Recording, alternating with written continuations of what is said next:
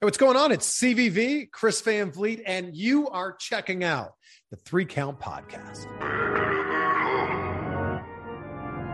Weighing in at an unbelievable weight that you might hate, but you can't even. Dang, I pass what you find that drag ball at.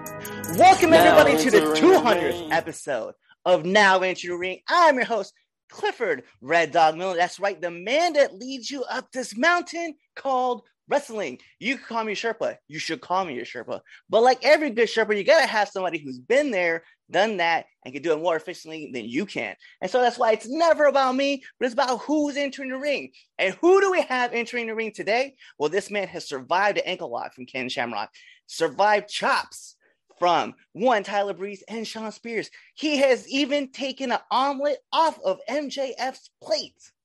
This is the man himself. You guys see him on his show Insight, and you guys also catch him on Wrestle Talk. He has been all around the world and interviewed The Rock not once, not twice, not 3 times, but 9 times.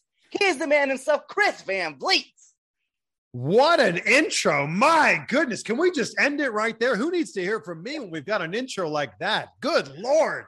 That was amazing. Thank you so much for having me on. Congratulations on episode 200. Now, I'm not sure. Should I be calling you Clifford, Red Dog, or Sherpa? You know what? We'll go with Red Dog because you know what? It works. It works for me. Red Dog the Sherpa. Well, first, I just want to say thank you for coming on the show. I definitely am hyped about this. No, it's my pleasure. Thank you for reaching out. Thank you for being on the live with me the other day. And man, I'm excited to dive into this. Yeah. So right before we were going to start recording, I told you that all this is because of you, right? And I say that because when we first started this show, and this is going to be awesome, this is something that even my fans don't know, right? So when we started this show, I actually hit you up on Twitter and asked you a question specifically. How do I bring on wrestlers to my podcast, right? And interview them? Because I saw your interview that you had done with Dolph Ziggler in his hotel room in Florida. And you responded by just saying, like, hit up the indie scenes, go work those rounds, talk to people little by little. And then once you start getting a following, start asking bigger names to come on. And so I followed that advice. And every once in a while, like, I would drop into your lives and just like ask a random question, right?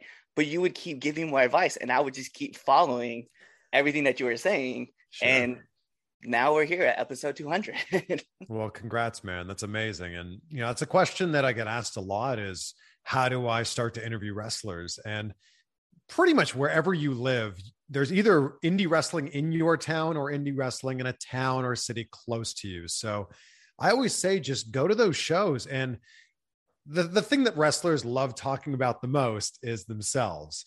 So go to those shows, do some interviews with some people there, some men and women there, and then just start building on that. And then eventually you'll start to get some bigger names. So I'm glad you took my advice and look where it's led you.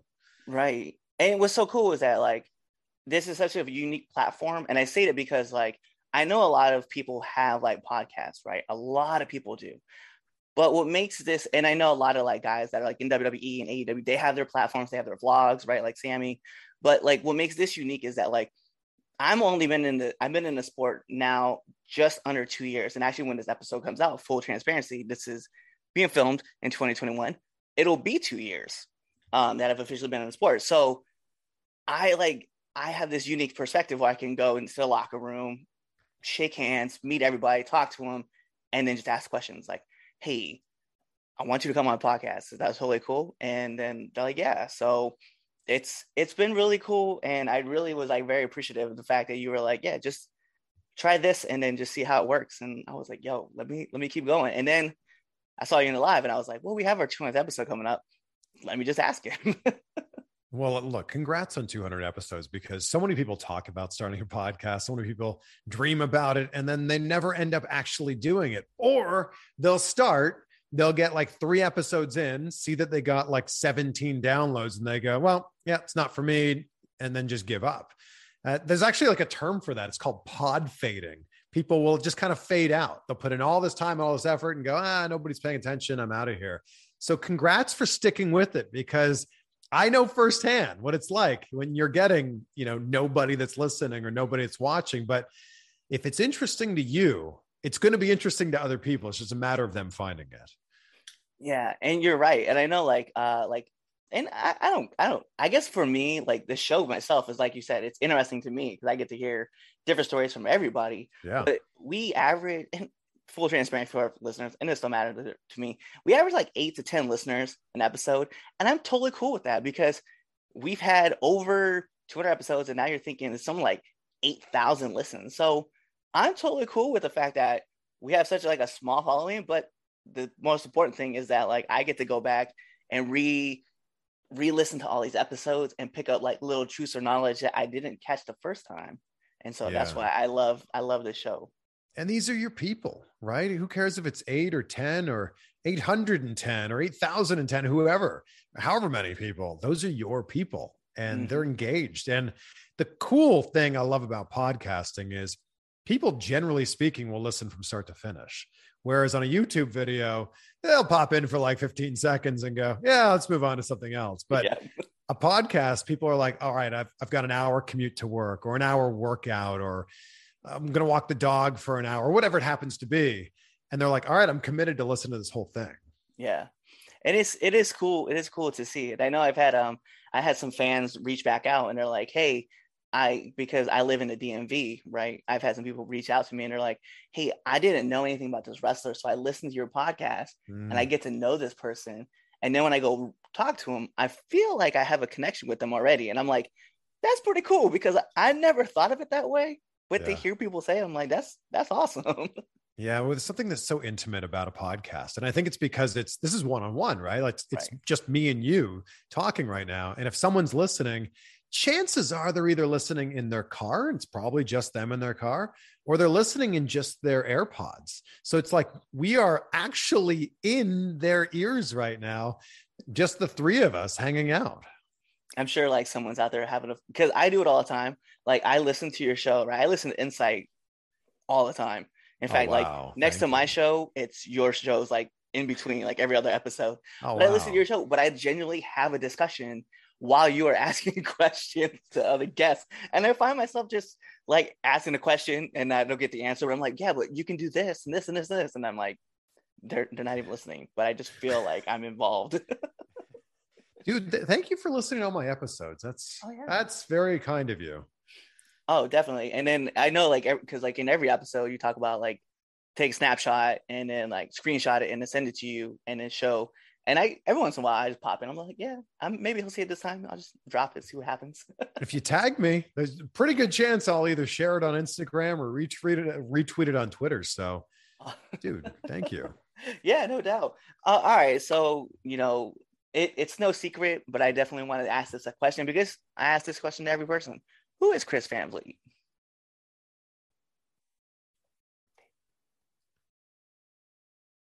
Sorry. Okay, you're back. You were frozen for a second there.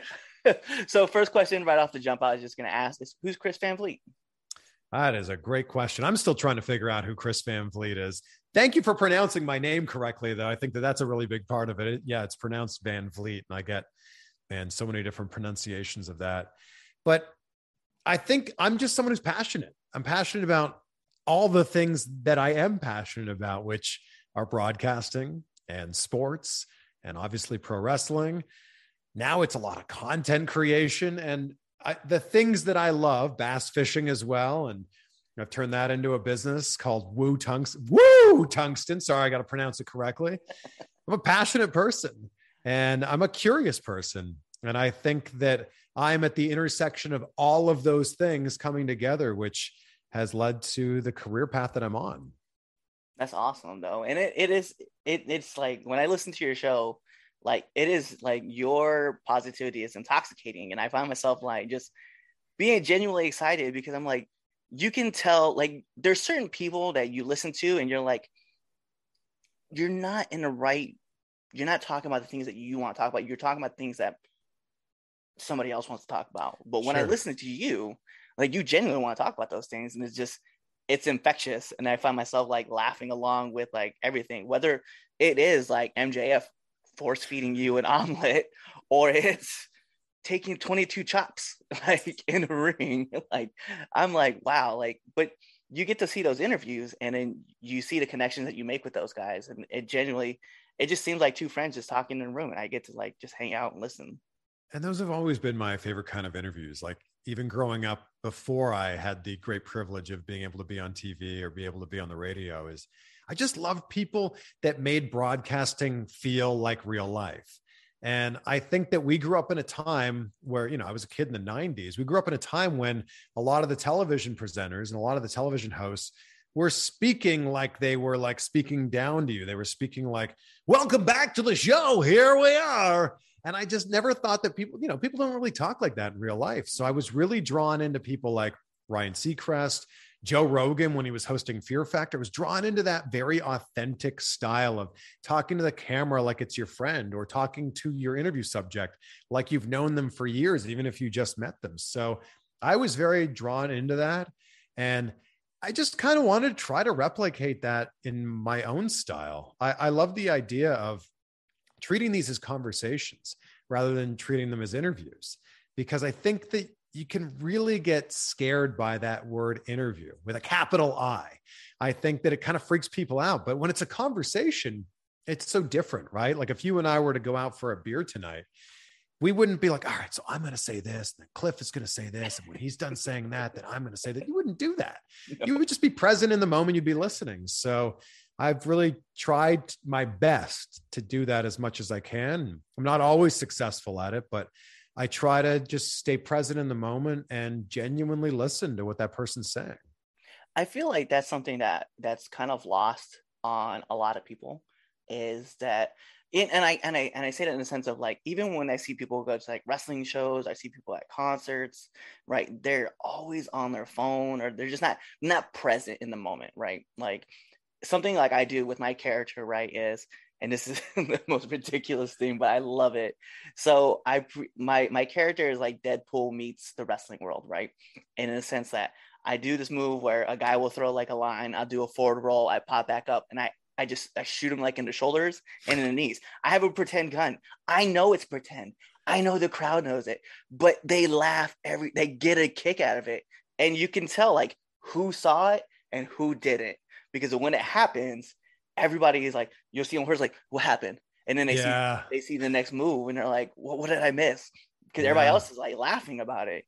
And I had one kid, when I first did it, right? I had one kid tell his dad, he didn't even remember my name, which was one thing. I was like, all right, cool. But he goes, Dad, I got to meet the guy who goes, pew, pew, pew.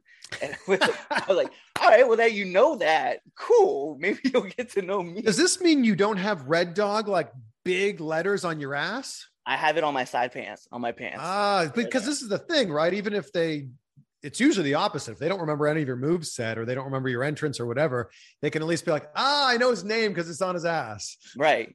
And you would see like a big red dog like on my leg. Okay. Like it's genuinely like one of those things that like I laughed about it, and the kid was so cool. Like, you know, like I took pictures with him and stuff like that. But great. I thought it was funny that the one thing that he remembered was the gun spot. And so I was like, all right, cool. But I could tell like nobody else, like some of the people that were watching, they weren't watching. And I could see it in the crowd. They're like, what did he do? What happened? I'm like, be present, like have that conversation. It's fun. Well, also what you did in that moment, and this is a big thing I learned from Bully Ray. I asked him like, what's the best advice that you have for workers that are coming up? And he said, get over. That's it. Like, get over. I don't care how you do it. Just get over. And that's exactly what you did in that moment. So great job. It's funny too, man. Cause like you see, like, I've seen like the changes in like certain characters or certain people and how they portray their character. And I've watched like the changes, and, you know, the reason like even my character is like Deadpool, right, is because I was former military, and then I transitioned into the wrestling world. And my first character was like very stoic and very like, I'm a military man. This is how I am. And I was like, I don't talk like that. I can't connect. I can't be present with something if you can't connect with it. Sure. And so my trainer was like, what do you do? I was like, I talk shit. And he's like, then talk shit. And I was like, okay. Because I was always under the impression that like, kind of like whatever you're given, that's what you're given, right? Because that's what we've been and I'm a child of the 90s as well.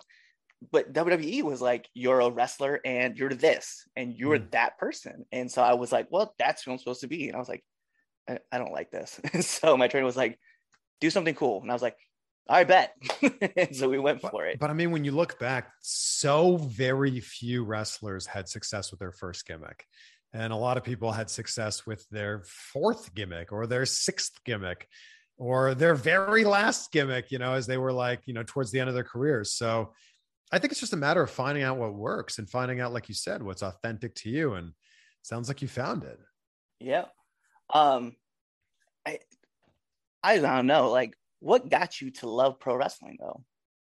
I was always aware of it growing up, again, as a child of the 90s, I was aware of it. Like it would be on TV at my grandparents' house. Not that my grandpa was a huge wrestling fan, but he just loved having sports on the TV. So if it wasn't baseball or football, or especially hockey growing up in Canada, wrestling would be on a Saturday night. So I was aware of Ultimate Warrior and Coco Beware and Macho Man, like all those characters. But I didn't really start watching till the late 90s, when the Attitude Era was a huge thing. And it's because of my very good friend, Vince. No relation to Vince McMahon, of course. No, not Vince McMahon. So I had a really good friend when I was 16 named Vince. And you do this crazy thing in the 90s. When you have a good friend, you do this crazy thing called talking on the phone. Wild, right? So we would talk on the phone every single Monday night. And I knew that exactly 9:00, our phone call would come abruptly to an end because he had to watch wrestling because he was a huge fan. And one Monday night, we weren't quite done our conversation. And I said, all right, let me put this on TV. We'll continue our thought here while we're both looking at the TV. And I just sucked into it. Like I loved it, immediately loved it. And it was Austin McMahon was the big storyline at the time. And I just fell in love with the larger than life characters and quickly became a huge Rock fan. And so much so that I would walk around my high school asking people questions simply so I could shout, "It doesn't matter what you think," at them. And I went from watching no wrestling to watching every wrestling show that was, on TV, WWE and Nitro. And I watched Thunder and I watched ECW and I started watching the pay-per-views. I became a backyard wrestler in a backyard wrestling federation in my hometown of Pickering, Ontario. So I just, again, back to what we started talking about at the beginning of this interview, I'm a passionate person and I became passionate about this. And like a lot of other young wrestling fans, this became a really big part of my identity. And I loved it and still do. Yeah, it's interesting because like I got introduced to it through my aunt. And we were sitting down and she was like, it was Saturday morning, right? I'll never forget. Saturday morning, and I'm sitting on the couch and she goes, "Here, just watch this. And maybe you'll like it, maybe you won't. I don't know." And so she kind of like left me. She went to get some cereal and stuff, and she came back. And there's this guy wrapped up in the ropes, and he's like struggling to get out. But there's another dude with a giant cobra, and then the cobra bites the other guy. And I was like, "Is it always like this?" And she's like, "No." And she's like trying to cover my eyes. I'm like moving around trying to watch. Didn't they put like red X's on the screen during that? Yeah, they did. So ridiculous. It was a Saturday morning show. It came on like Yeah. right after cartoons. I was like, what is this? And I remember like at that moment being attached to Jake the Snake Roberts and as well as Macho Man. And then later I would end up finding it again with this upright kid who was from Canada as well. And they would refer to him as the Lionheart. Mm-hmm. And then I fell in love with wrestling all over again because of Chris Jericho. And then ultimately I found Rey Mysterio. And I was like, this is where I got to be. And I feel like it, and you might have the same thing too.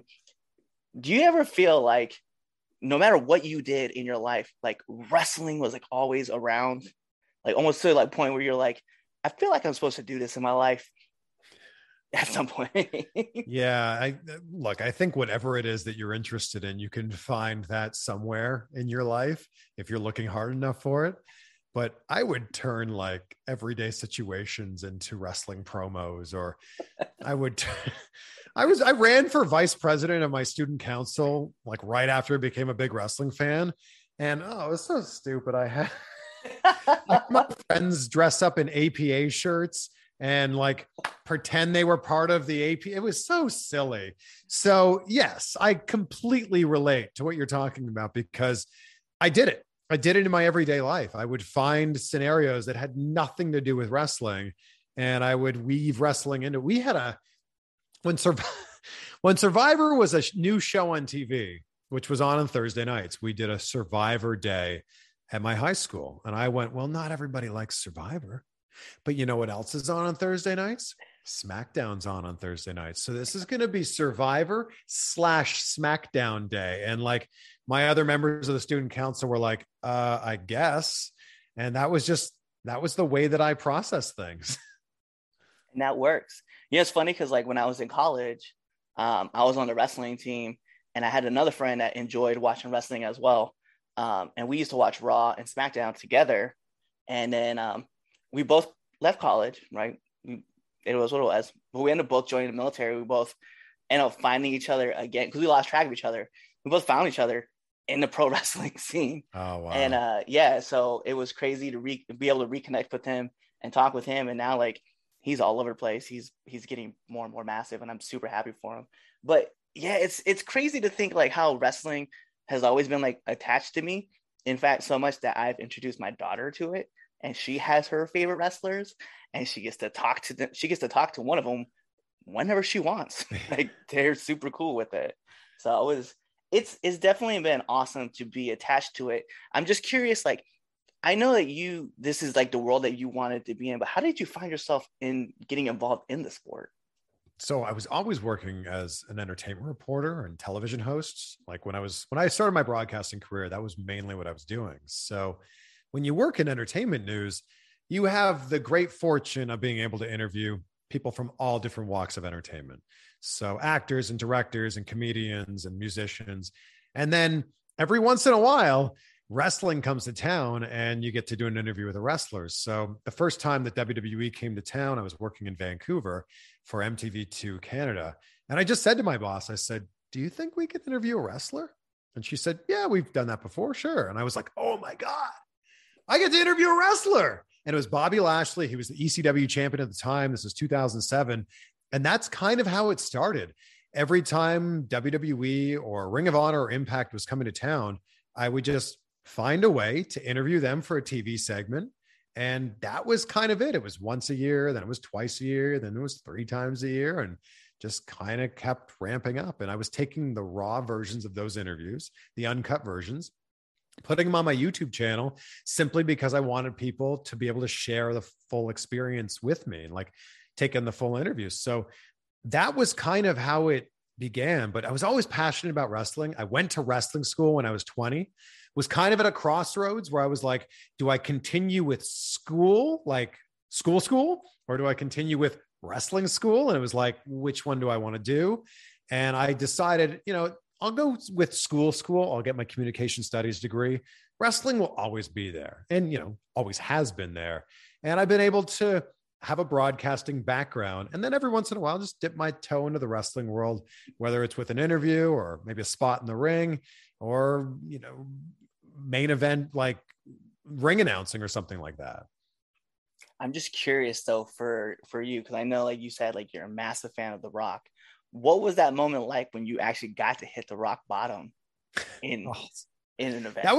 That was not really that planned out. So in a nutshell, I had this year-long storyline with Nikki Valentino. This is Prime Wrestling in Ohio.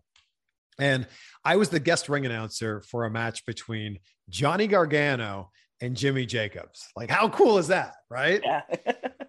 And Jimmy Jacobs was the heel at the time. Nikki Valentino was in his corner, and Nikki Valentino came over to grab the chair that I was sitting on to try to win the match. And I was like, you can't have this chair. We're fighting over the chair. He ends up hitting me in the head with it.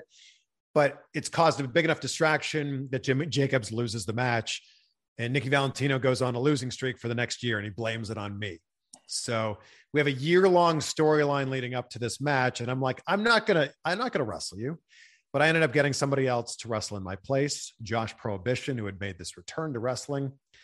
And Nikki Valentino's like, well, at the end, like, you're going to finally like get over on me. So I'll never forget. He goes, give me a Fed move. And I'm like, oh, like he's like, I don't know. Why don't you give me the stunner? I'm like, how about the rock bottom? He goes, you think you can do it? And like I'd done the rock bottom in backyard wrestling, or I'd done the rock bottom on every trampoline I'd ever stepped on. Right. And I'm like, I think we could do it. And we like walked through it, and he's like, that's a pretty good rock bottom. I'm like, well, I hope we can pull this off during the show. And we did. And I think it was a big like reaction from the crowd and a big surprise for them because they didn't expect to see that coming. And I don't know, more than anything, I'm just proud that I was able to pull that off in front of an audience. Like, even if it was an absolutely terrible rock bottom, which I don't think it was, I think it was a pretty good rock bottom. I'm just glad that I was able to do that in front of a crowd instead of just like me doing it to my buddy while we've had a few beers, like, you know, in a hotel room or something like that, you know? Right. That is super cool. Cause I know like, I was working with a person, and it was like, it wasn't really the first time like I've taken, because I was training and stuff, I'd taken like power bombs before, but I never did one in a match. And so when the opportunity popped up, you know, when my friends was like, hey, do you want to end this with a power bomb? I was like, sure. Yeah. And yeah, he's like, are you sure you can get yourself up? I was like, oh, I know I can. Not worried about that part. I was like, it was so real. Like it was so crazy because I felt like everything slowed down, like as I was falling down. And as soon as I hit the ground, like all that pain came in. I was like, yeah, you know what? Like this was worth it. And I look up and I just see a 350-pound man just diving into me. It was like, that was not worth it. Yeah, it doesn't tickle, right? No. So I'm curious, like you've obviously like had a huge bunch of things happen. I just want to know, like, what's one of the worst bumps you've taken? I haven't taken a ton of bumps like in the ring in front of a crowd, but I trained for a few months. We were just learning like the basics. So we were learning like locking up and like headlocks and reversals, scoop slams. Like I'm sure you did when you were training, like where you're just like getting scoop slammed, like one after another, after another, after another. And I'm not saying that that's that difficult of a move, but when you're not used to it, it's like, it takes the wind out of you, like bad. But there's definitely a video, maybe you've seen it on my YouTube channel, where Gangrel gives me the Impaler DDT. And I took it so wrong. Like he's an absolute legend. And he should be in the WWE Hall of Fame. Gangrel is an absolute legend and one of the nicest people on the face of the planet. And we did a TV segment where we trained at his wrestling school, which is called Gangrel's Wrestling Asylum in Dania Beach. And after like locking it up and doing all the basics, I said, it would be such an honor if you gave me your finisher. And he's like, you think you can take it? I'm like, I've taken DDTs before for sure. And I just jumped too high. You know, it's supposed to be a move where you jump up and then flatten out. And I just did the jump up part. And I landed like straight on my head, and knock on wood, I'm so lucky that nothing happened other than me getting the wind knocked out of me. But it was a real lesson learned that like, okay, we should have probably done that on like a crash mat first and then been like, okay, yeah, now let's do it for real. But I went right into it and just got a little too into it, I think. Because you're just like, I'm so hyped that this is going to happen. And yeah, it's Gangrel, you know? Right. It's funny again. because one of my favorite like training moments, right? Mind you, I don't know why it was, but one of my favorite training moments, right? I was working with James Ellsworth, right? He's friends with with my trainer. And so he's teaching me the Memphis spot, right? And so he keeps telling me, he's like, hey, you're doing a great job, but we got to do it again. But I'm not registering why we have to do it again. I probably took 40 bumps in probably less than 10 minutes. And he was like, yeah, you know what, buddy? The reason why is because and I knew the rules, right? We know the rules, left over right, but I was popping up. Like I was sitting up and then getting up. And he was like, no. This is why we're redoing it. And so I had to do the same spot so many times. And finally I figured, like, once he kind of pointed it out, I was like, okay, bet. Yeah. And I got it. And I just got it. And he was like, it took you long enough. I was like, yeah, my back's going to feel it tomorrow. And he laughed about it. Okay, we're back. What'd I leave off at? I think I heard the end of that story. Okay. So. Yeah. So It was it was quite the experience, but it was and quite it was the lesson learned. yeah, lesson, yeah. Always get it left. Don't just pop up. It's bad for you. So, what's been like one of the hardest hits you've taken, like in a ring? Oh, that was it for sure. That Gangrel spot was so stupid, and I'm so grateful that I did it. I'm also grateful that I learned from it and learned what not to do. But that was definitely the spot. I mean, I think a lot of people will point to the 20 chops that I got at Flatbacks with Sean Spears and Tyler Breeze, who I love those guys. And it looked painful. It was, chops, they hurt. They definitely take a little bit of the wind out of you. But I watched back that Impaler DDT video, especially at the point of impact when my head is basically like going straight into the mat. And I'm just like, I'm really lucky that I can move all my appendages right now. Yeah, I remember like seeing it and I was like, oh, Yeah, it was not rough. right. And, again, nothing on Gangrel. Like, he's the best. I messed up and I have definitely learned from it. It's funny because you mentioned the 20 chops. Like before, like whenever I'm working with a guy, before I ever like we'll be doing something, I always think of Peyton Cassie, right? And I'm always like, chop him. And then I just I lay one in every single time. I thought that moment was so funny and it stuck with me. And it stuck with me so much that whenever I'm like in a match or I see my friends are working one, once I see him hit the corner, this is the first thing I yell out. And they always know it's me, but I'm always yelling that out. Look, I was in the ring with 3 either current WWE superstars at the time or former, Sean Spears was working for AEW or is working for AEW. I'm actually really glad Peyton Royce didn't add on to those chops. Like, very well could have been 22 chops, and I'm glad that it wasn't. What's been like one of the hardest lessons that you've had to learn as you've been like coming up? Oh my gosh. I feel like I'm learning them every single day. And I think that Ryan Seacrest said it best, where if you're not watching your old stuff back and kind of cringing a little because you've improved so much, then you're not going in the right direction. So I think it's just been like constantly like improving. And I think it's every single day you're learning something. And for me, the craft that I'm always trying to work on is how to be better on camera, how to be better as an interviewer, how to be a better host. And I do that by watching people who are far more talented than I am. And I just think the biggest lesson to learn is that you're never done learning and that you should always be taking that student mentality of like, okay, what can I learn today? And great, what can I learn tomorrow? And just kind of moving forward with that. I like that because it's awesome that you said that, because every time I do watch back a lot of these and I cringe a lot. But I think like CM Punk, right? CM Punk said it too, where he's like, I'm a white belt for life. And I think about that all the time. Like, yep. I try not to, I had a really bad habit of downgrading myself so much to the point where like, it wasn't like humbling yourself. It was just straight being negative towards yourself. And I had to cut that out and start telling like, dude, like you have to look back at the people you talk to and the lessons you've learned. And then hearing CM Punk say that, and I was like, that clicked with me instantly. Yeah. So I definitely love the fact, I love the aspect of just saying you're a student for life, like be a student for life. It's important. Yeah, and you're always going to be your own worst critic.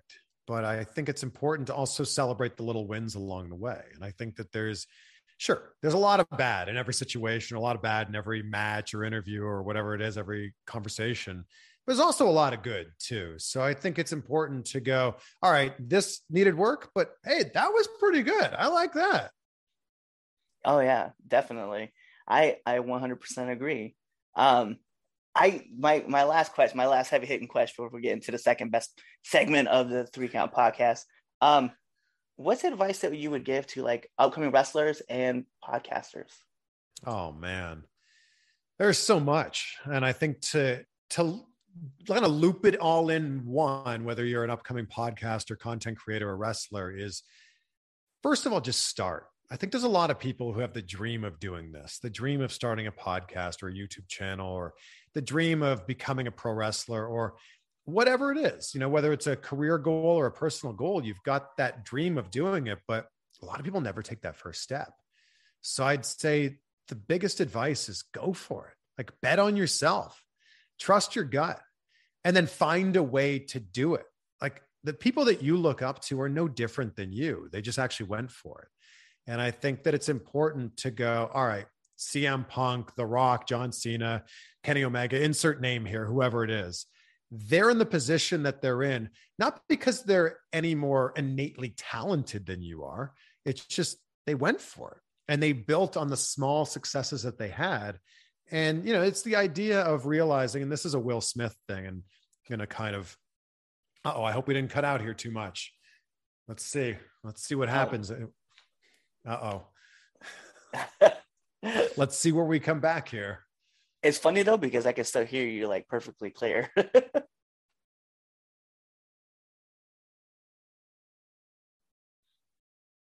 Okay, you were frozen. So I wanted to make sure we got the story in. Will Smith tells this great story about building a brick wall. And I think the idea is you would look at this as like, oh my God, I've got to build this brick wall. And he said, no, your job is to lay a brick and then try to lay the next brick better than you laid that last brick. And then to keep doing that. Your job isn't building a wall. Your job is laying a brick. And it's important to look at those people who have accomplished the things that you want to do and go, they've done this step by step by step by step. So the best advice I would have is to go for it. Realize where you're at and make a goal for where you want to be and a plan of how to get there. I like that. I like that a lot. I definitely, because like, we said that this is 200, and I definitely told myself and then told my partner, right? His name's Chaz. He actually runs our debate show that we have every Sunday. And we're actually on season hiatus, okay, until actually the following Sunday when this comes out. But we, the plan is to do 100 interviews next year, right? Love for it. 2022. Yep.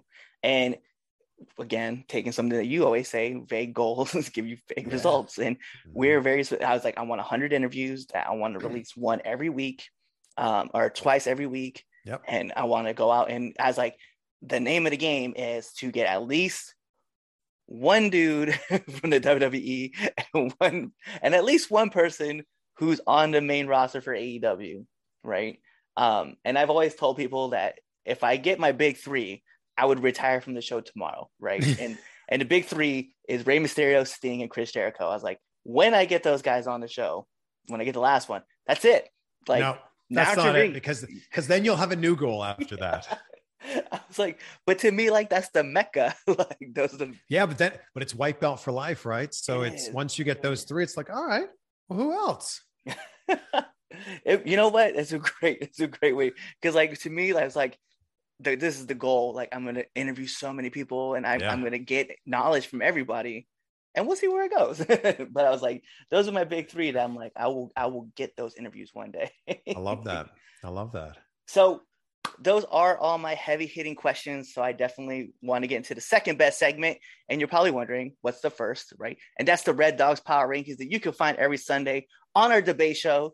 And so this is the 3 Count Podcast, 10 count questions. And Mr. Van Vliet, this is how it works. I'm going to fire off 10 questions at you rapid fast. Whatever's your answer, that's your answer. Okay.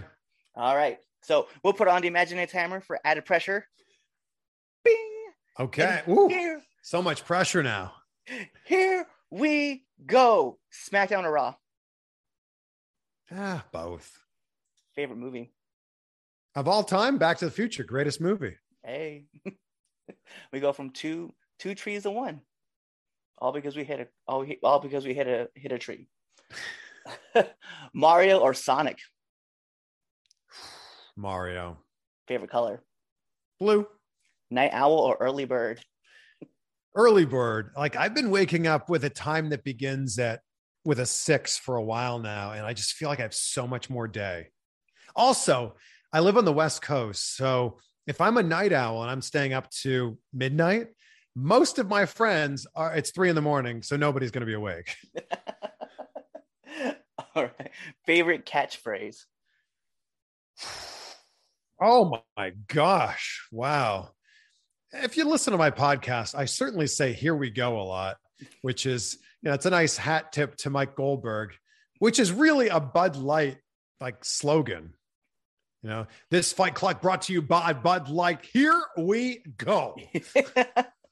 I've always loved, and I say it in my everyday life all the time. Like I'm going over to my buddy's house to like have a drink. It's like, here we go. I love Mike. You know what? Like when him and Joe were together, I thought that was like the greatest announced team of like all time. Although I agree. Look, Mike Goldberg's still very good at what he does in Bellator, but Mike Goldberg and Joe Rogan, that's the GOAT UFC commentary team to me. Facts. All right. Bench press or squats? Bench press. Every day is chest day, right? No. Every Monday. Squats are definitely a better movement for functionality, but there's nothing better than grabbing a bench press bar and, trying to throw up a bunch of weight.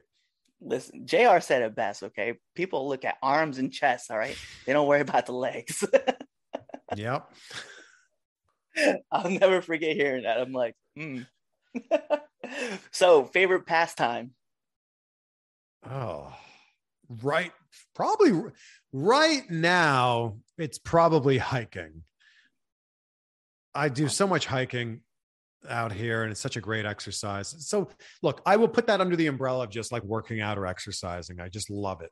But also fishing, love bass fishing, been super passionate about bass fishing like almost my whole life. So there you go. There's 2, and eating pizza. So 3. Nominate one person that you want to see on the show. My show or your show? On my show. Chris Jericho. Yes. So one day, that's the goal. There you go. And last but not least, my favorite question to ask every single person that comes on this show: favorite curse word? I don't curse a lot. But I recently had a podcast episode that I titled, "What the fuck are you waiting for?" And it kind of talks about the advice that we were just talking about a few minutes ago, that so many people stand right on the edge of the thing that they want to do. And the whole purpose of the episode is to just kind of like look in the mirror and ask yourself, like, what the fuck are you waiting for? And the answer is, generally speaking, that you're scared. You're scared of failing. You're scared of not living up to the expectations that you or other people have set for you. So I will say, in the context of that episode, it'll be the F word, only because I think that it's really important for people in any walk of their life to kind of ask themselves, like, what are you holding back from? Like, and why are you holding yourself back? Listen, I will agree with you. A good F-bomb is always necessary somewhere in a sentence. I genuinely, when I'm not doing this, it's pretty regular that's in my vocabulary. But to add to what you were talking about, right? Will Smith was talking about his skydiving episode where he was afraid to skydive. And he said, on the other side of ecstasy is fear, or on the other side of fear is ecstasy. He's like, and you got to get past that to get to where you want to get to. And I genuinely think that was like such great advice. And that's why I think, and you talk about living up to like expectations of other people. And I know we're still kind of rambling. I'm sorry, guys, but I thought about that too, where like my whole life, like I have done everything that everybody else has asked me to do, and I never did what I wanted to do. And so finally I was like, I'm here. I've done everything people have asked. I'm joining the wrestling league. I'm going to be a pro wrestler, and this is where I'm going to be at. So this has definitely been a trip for me. But the last thing I just need from you, sir, is to let our viewers and our listeners know where they can find you. Well, look, to just kind of jump off that last point you were making, I love this quote. It's that fear doesn't prevent us from dying.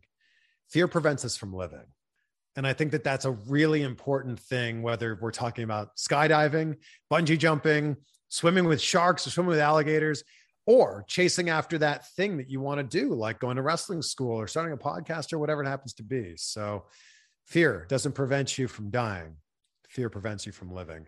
And people can find my podcast, Insight with Chris Van Vliet, wherever they're listening to this right now. I'm on YouTube, Chris Van Vliet. I have a secondary channel, CVV Clips, where we're putting the best snippets of my favorite interviews on there. And wherever you are on social media, it's just my name, Chris Van Vliet. And Cliff, Red Dog, Clifford, Sherpa, whatever we want to call you. Thank you so much for having me on. Thank you for sharing this time with me. Yeah, thank you again for coming on. But you know what that means? we got to take this home, right? Because this is the 3 Count Podcast presents Now Entering the Ring. And like I said, like Chris said, I am your host, Clifford Red Dog Miller, the man that leads you up this mountain called wrestling. That's right, you can call me your Sherpa, but like every good Sherpa, you got to have someone who's been there, done that, and can do it better than you can. And that's why it's never about me, but it's about who's entering the ring. And today you see him here, a part of our 200th episode. He is the man, the myth, the legend, the man with all of the insights, Chris Van Vleit. And you guys know what to do. Tune in to the next episode and be there, or you just wait for this episode to end. You wait for that outro and you choose another episode. Peace. What's going on, 3 Count Nation? I'm Clifford Red Dog Miller with the catchphrase. But what I really want to do right now, go to twitter.com, right? Go over there, find us at the 3count_pod. Give us a follow, give us a like, give us a comment. We want to talk to you guys. Go to IG at the 3 Count Pod. Give us a like, give us a follow. Leave us a comment. We want to interact with you. Go to youtube.com, give us a subscribe, turn the bell on, turn the notifications, leave a comment. We want to talk to you. Go to anchor.fm/the 3 Count Podcast, and in there, you can leave us a message, and we will talk to you. Basically, what I'm trying to tell you is that we want to talk to you. We want to have fun with you guys, and we love listening to what you guys have to say. Also, one thing I need you to do for me, the 3 Count Podcast also has merchandise. At ProWrestlingTees.com/the 3 Count Pod. Please go buy our t-shirts. We love you guys, and we hope you love us too. So, show us some support, please.